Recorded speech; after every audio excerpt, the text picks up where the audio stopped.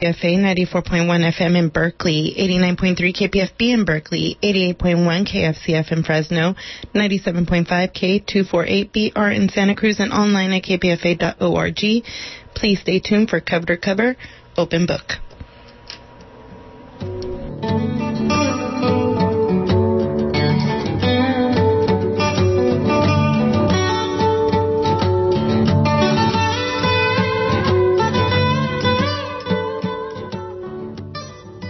Welcome to Cover Open Book, Jovelyn's Bistro, and I'm your host for the day. I am Jovelyn Richards, KPFA, and today in the studio with me, I have Daphne Dorman with me, and I also have on the phone Roberta Morris, and we're going to talk about the Harvest of Festivals and the show that they're both in as actresses, which is Tomorrow Night.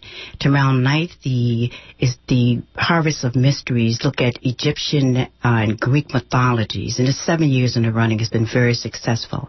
And this is a script reading of the play that I wrote, and it's called Isis, Set, in some ways that people pronounce as probably back in the day when the mythologies were occurring. And what that theme that I took, the story behind it is that the goddess Set was married to Osiris, and they were side by side with one another in the work that they did. And his brother was jealous of him and tried to kill him the first time.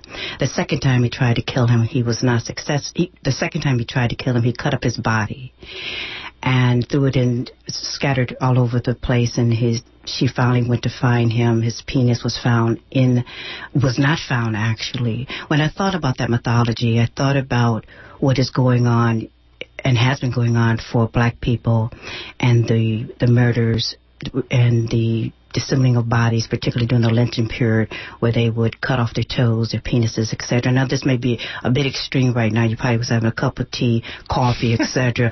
But let's keep it real. It's not as scary as you think. That's just the background story. What I chose to do is to bring it to 1930-something in the South, and inside of a juke joint that's ran by Tootsie, who plays the part of Set, and Willie T, who plays the part of a husband, Osiris, or Cyrus. So let me say, I pray that I get that right. Yes. And so these are two of the characters that are going to be doing the reading tomorrow. So first of all, let me give you a little background. Daphne was born in Philadelphia. She's a native there, and her career began with a 12-year journey as a stage and TV actress, including a 2-year stint on QVC, where she represented the Memorex line of consumer electronics. She's just gotten back to the Bay Area. There's so much more to her life that I'm not going to get into because it gets very complicated. It's like one of those journeys that I was reading her about, and I thought, what the heck? But she's back here where she took a role as a director of information technology, and now she most certainly is dealing with herself as an actress. And she's in studio with me, and on the phone is Roberta. Roberta spent much of her adult life involved mostly with patent law and not enough with acting. She's been fixing that recently, performing at shows, 24-hour playfest, and stage readings. Daphne, hello. Hello. Thank you for having me. You are most welcome. And Roberta? Hello, hello. La. Very exciting. Very exciting. So let me ask both of you, who are you playing in the stage reading? What's your character about? And what drew you to this role? What draws you to the role?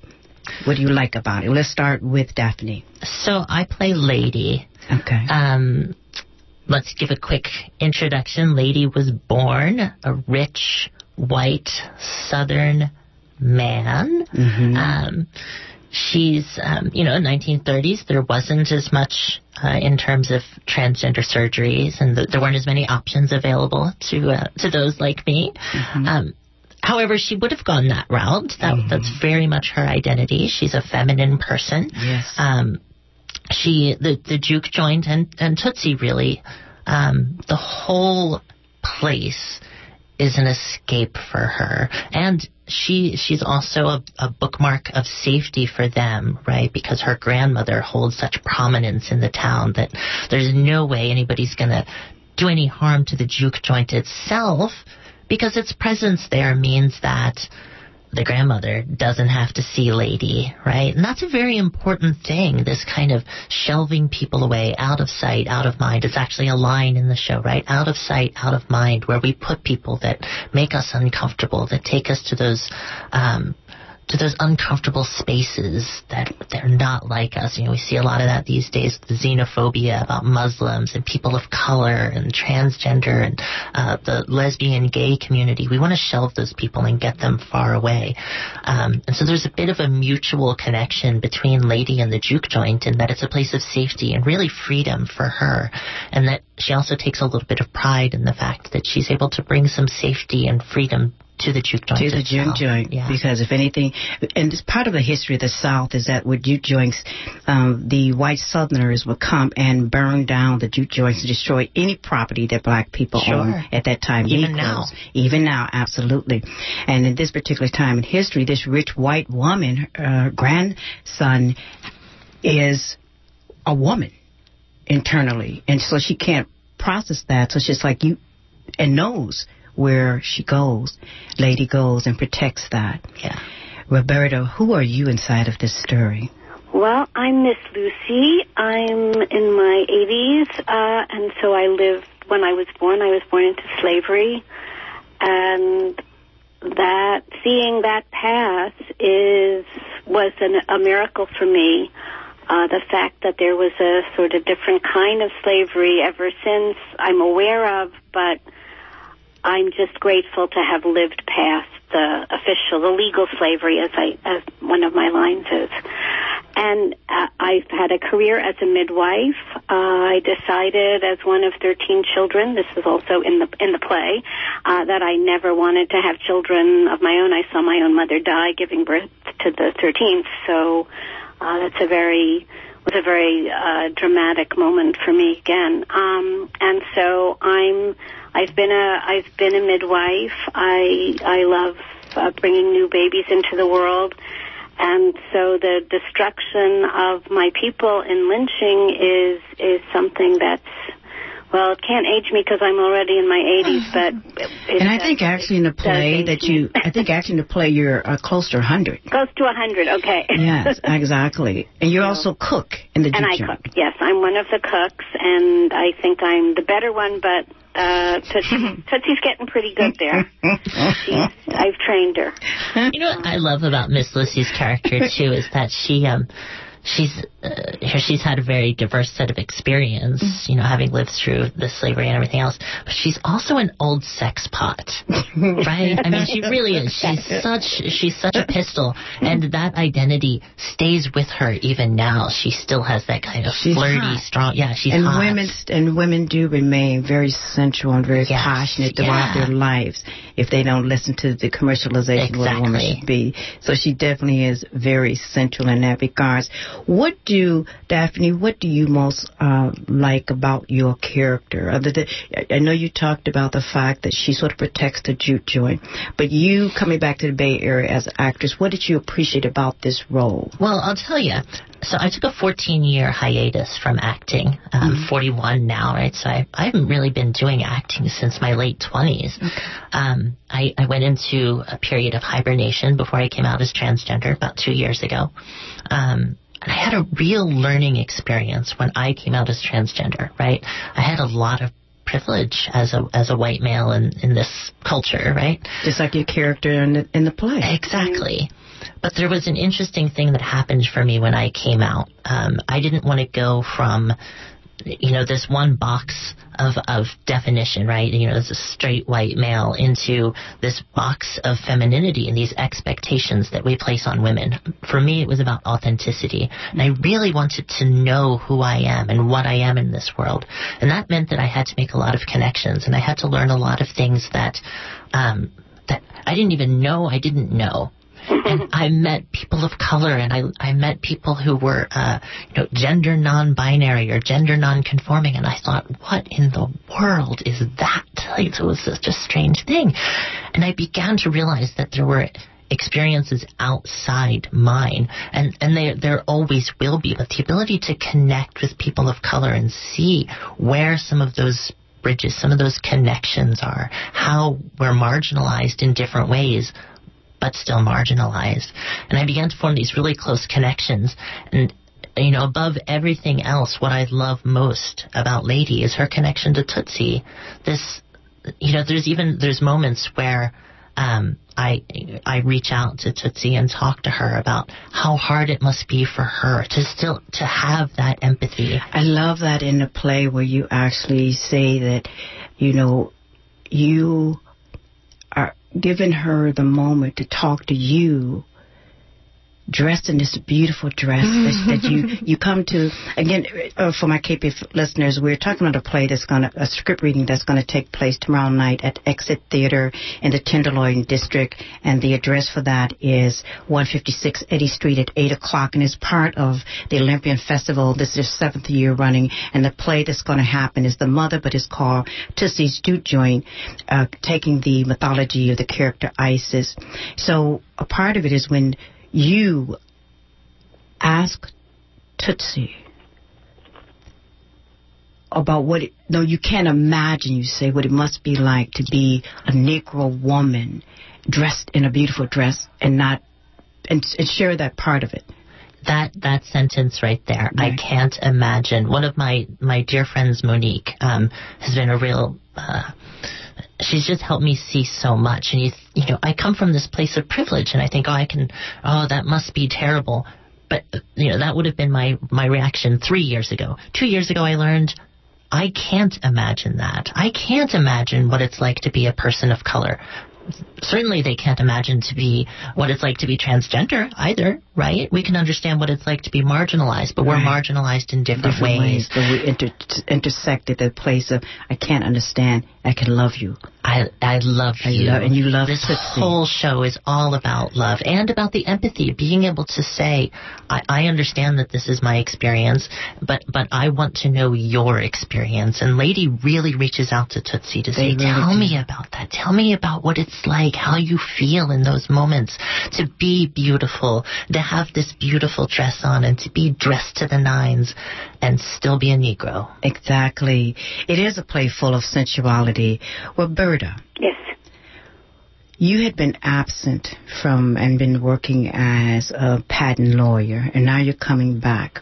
Yeah. What has been your experience of walking back into the world of acting? Well, it's something that I always loved doing, and I had done it in school, and then I stopped.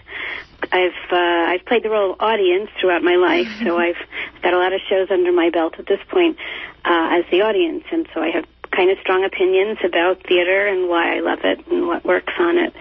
And that's one of the things I love about this script is this is great theater, this script.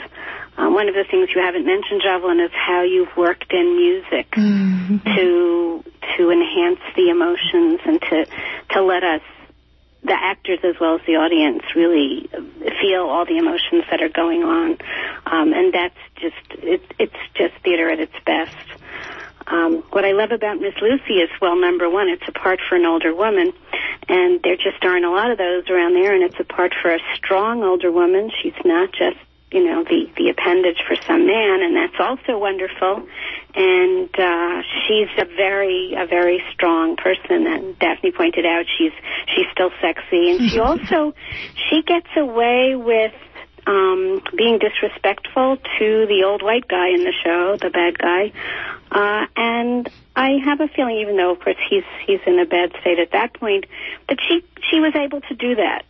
Partly it was a privilege of her being very elderly, and partly it was just the force of her personality, that she could, say outrageous things, and because she did it, I think, with a fair amount of love toward the human race, it was okay. So that's one of the things I really like. And we talk about, you said you've seen a lot of plays, Roberta. Yeah. As an audience member, and you know what you like, you don't like. You've had a chance to sort of, do your own connecting to the aesthetics.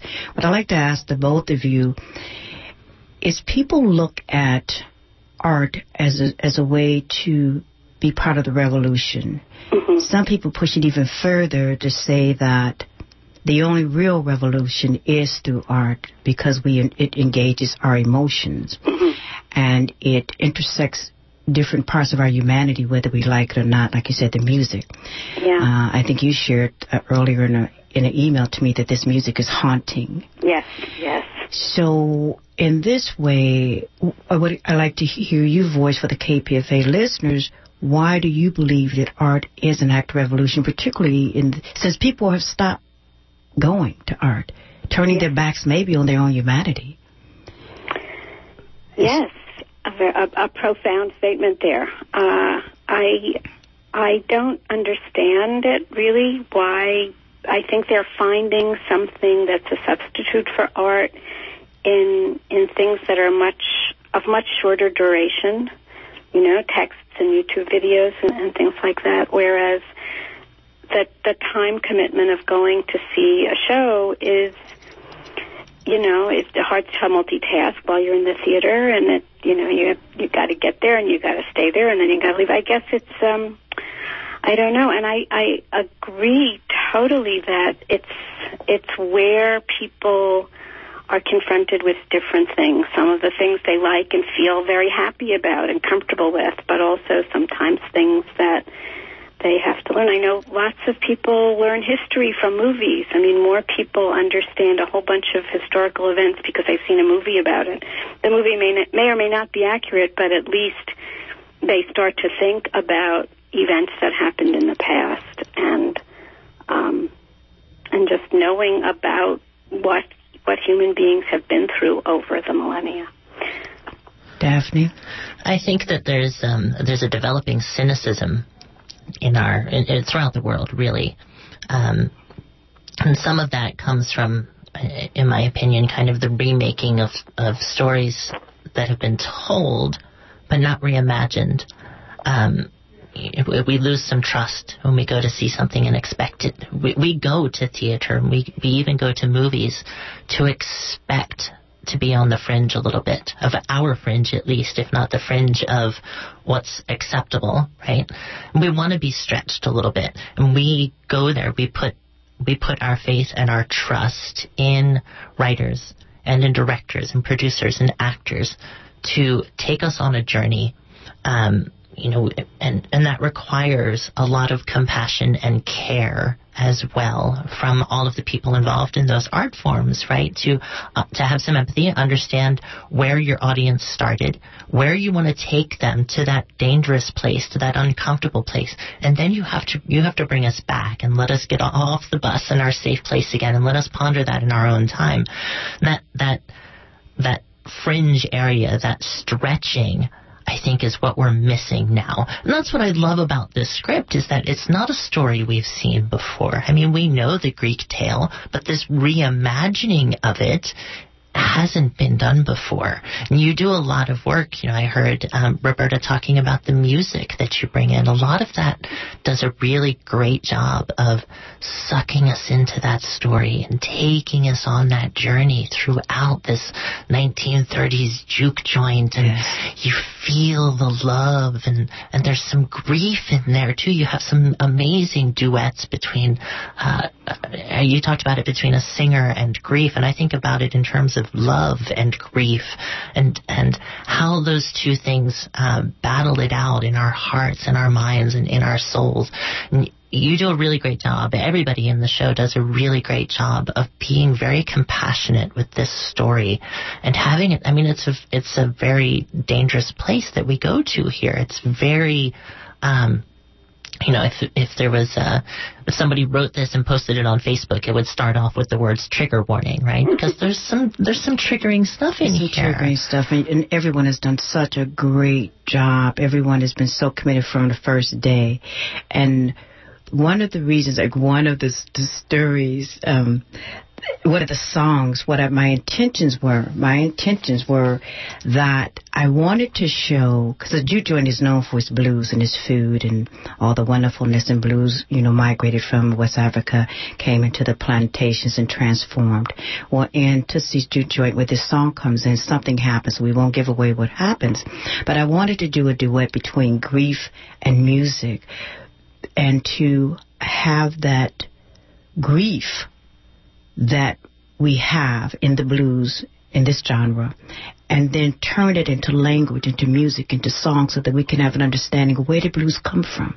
Well, it came from the fields of someone bent down in the soil, their back is broke, they're trying to give birth and still being told to keep on moving, keep on moving. They're told to do this, they can't go to the bathroom, they can't, all of these things they can't do, and they're broken down, having a child removed from their arms and being sold and pulled away. And so what happens? You began to make sound, and that sound begins to create music for you to release yourself therapeutically, which that language wasn't even alive through time.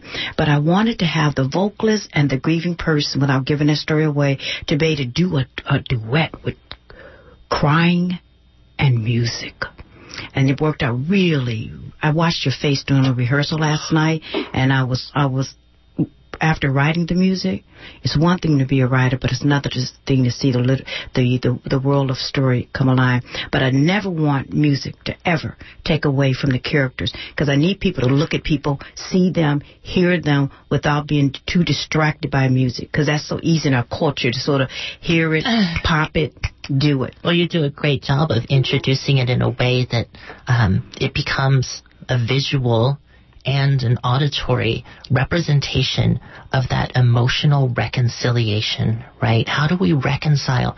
Grief can't exist without great love, right? Yes. And you have to reconcile those two things. How do I grieve for this person or this event, and still have great love for the people involved in that, and talking about the pain of being in a field, being kind of pushed down and held down, and still having kind of a freedom and a love of your family and an engagement in your community, and reconciling those two really hard places to be. And music gives us that kind of representation of that. It gave the voice of so many African Americans. You're listening to Jovelyn Richards and Jovelyn's Bistro, cover to cover, open book, and in the studio with me is Daphne, and on the radio is Roberta, and we're talking about the Harvest of Mysteries that's happening at the Exit Theater and has been going on since October 5th.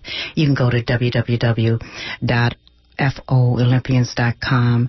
This show that we're talking about now, Tootsie's Juke Joint, which is based on their character Aset, is happening tomorrow night at 8 o'clock. It's $10 cash at the door. You can get it online at Brown Papers Tickets. So here we go back into the story. And really this is a personal question for the both of you.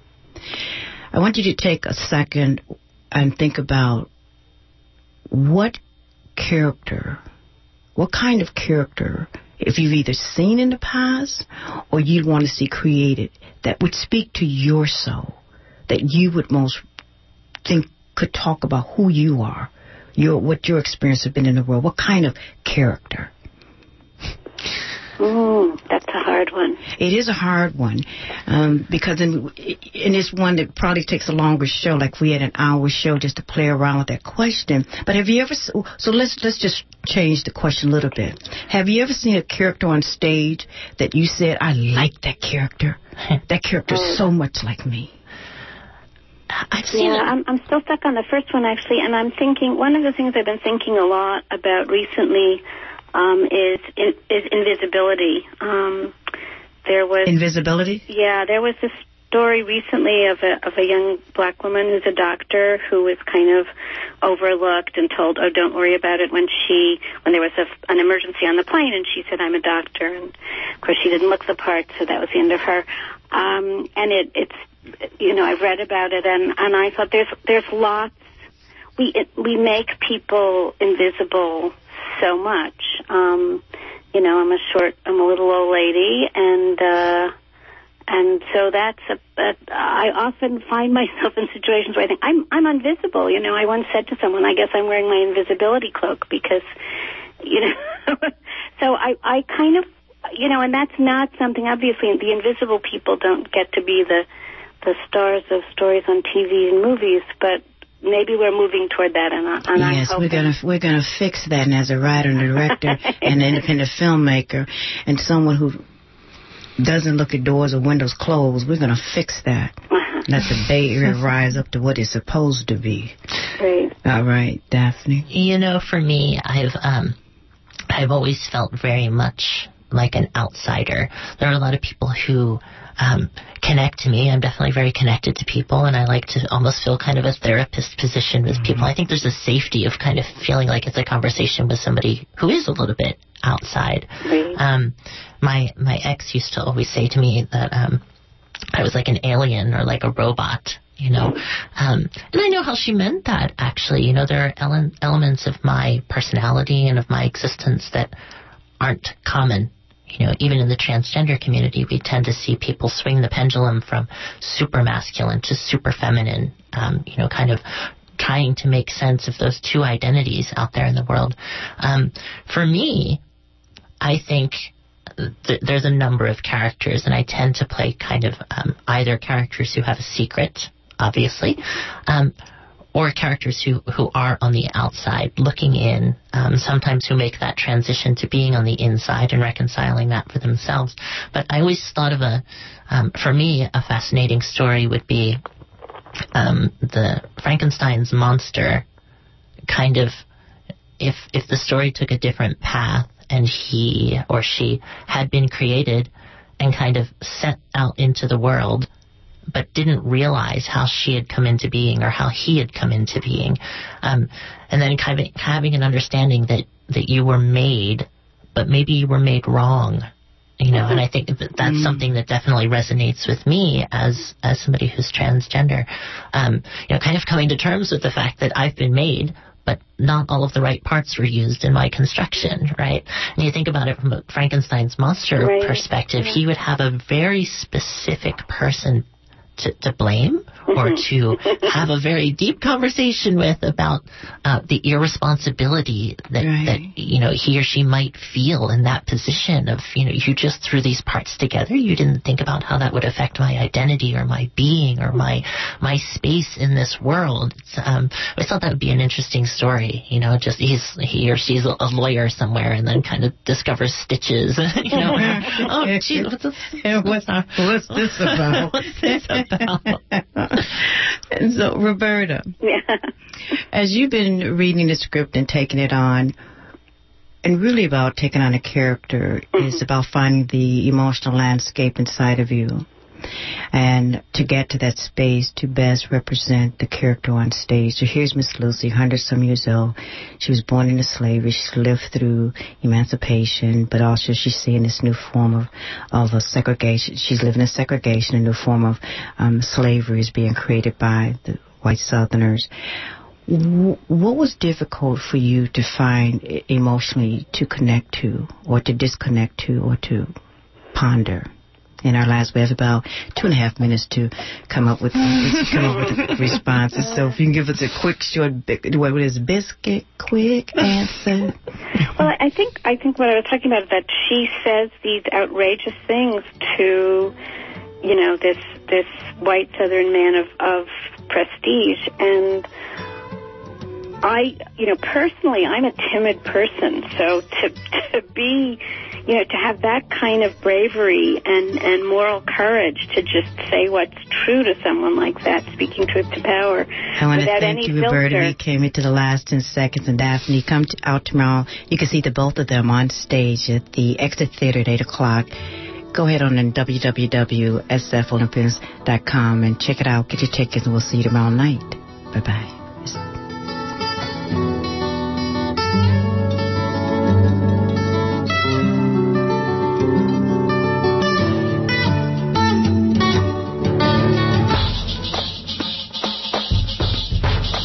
Author, progressive minister, and radical activist Chris Hedges is coming to Berkeley with his challenging new book, Unspeakable, on the most forbidden topics in America. October 19th, a Wednesday, Hedges will be at King Middle School, 1781 Rose Street in North Berkeley, 7:30 p.m. With him, yes indeed, will be David Talbot, activist author of The Devil's Chessboard. Sabrina Jacobs will host this KPFA benefit. There's free parking and wheelchair access, advance tickets at brownpapertickets.com, and our cherished indie bookshops. Find full information on the KPFA website for these two exceptionally engaged and discerning scribes here October 19th.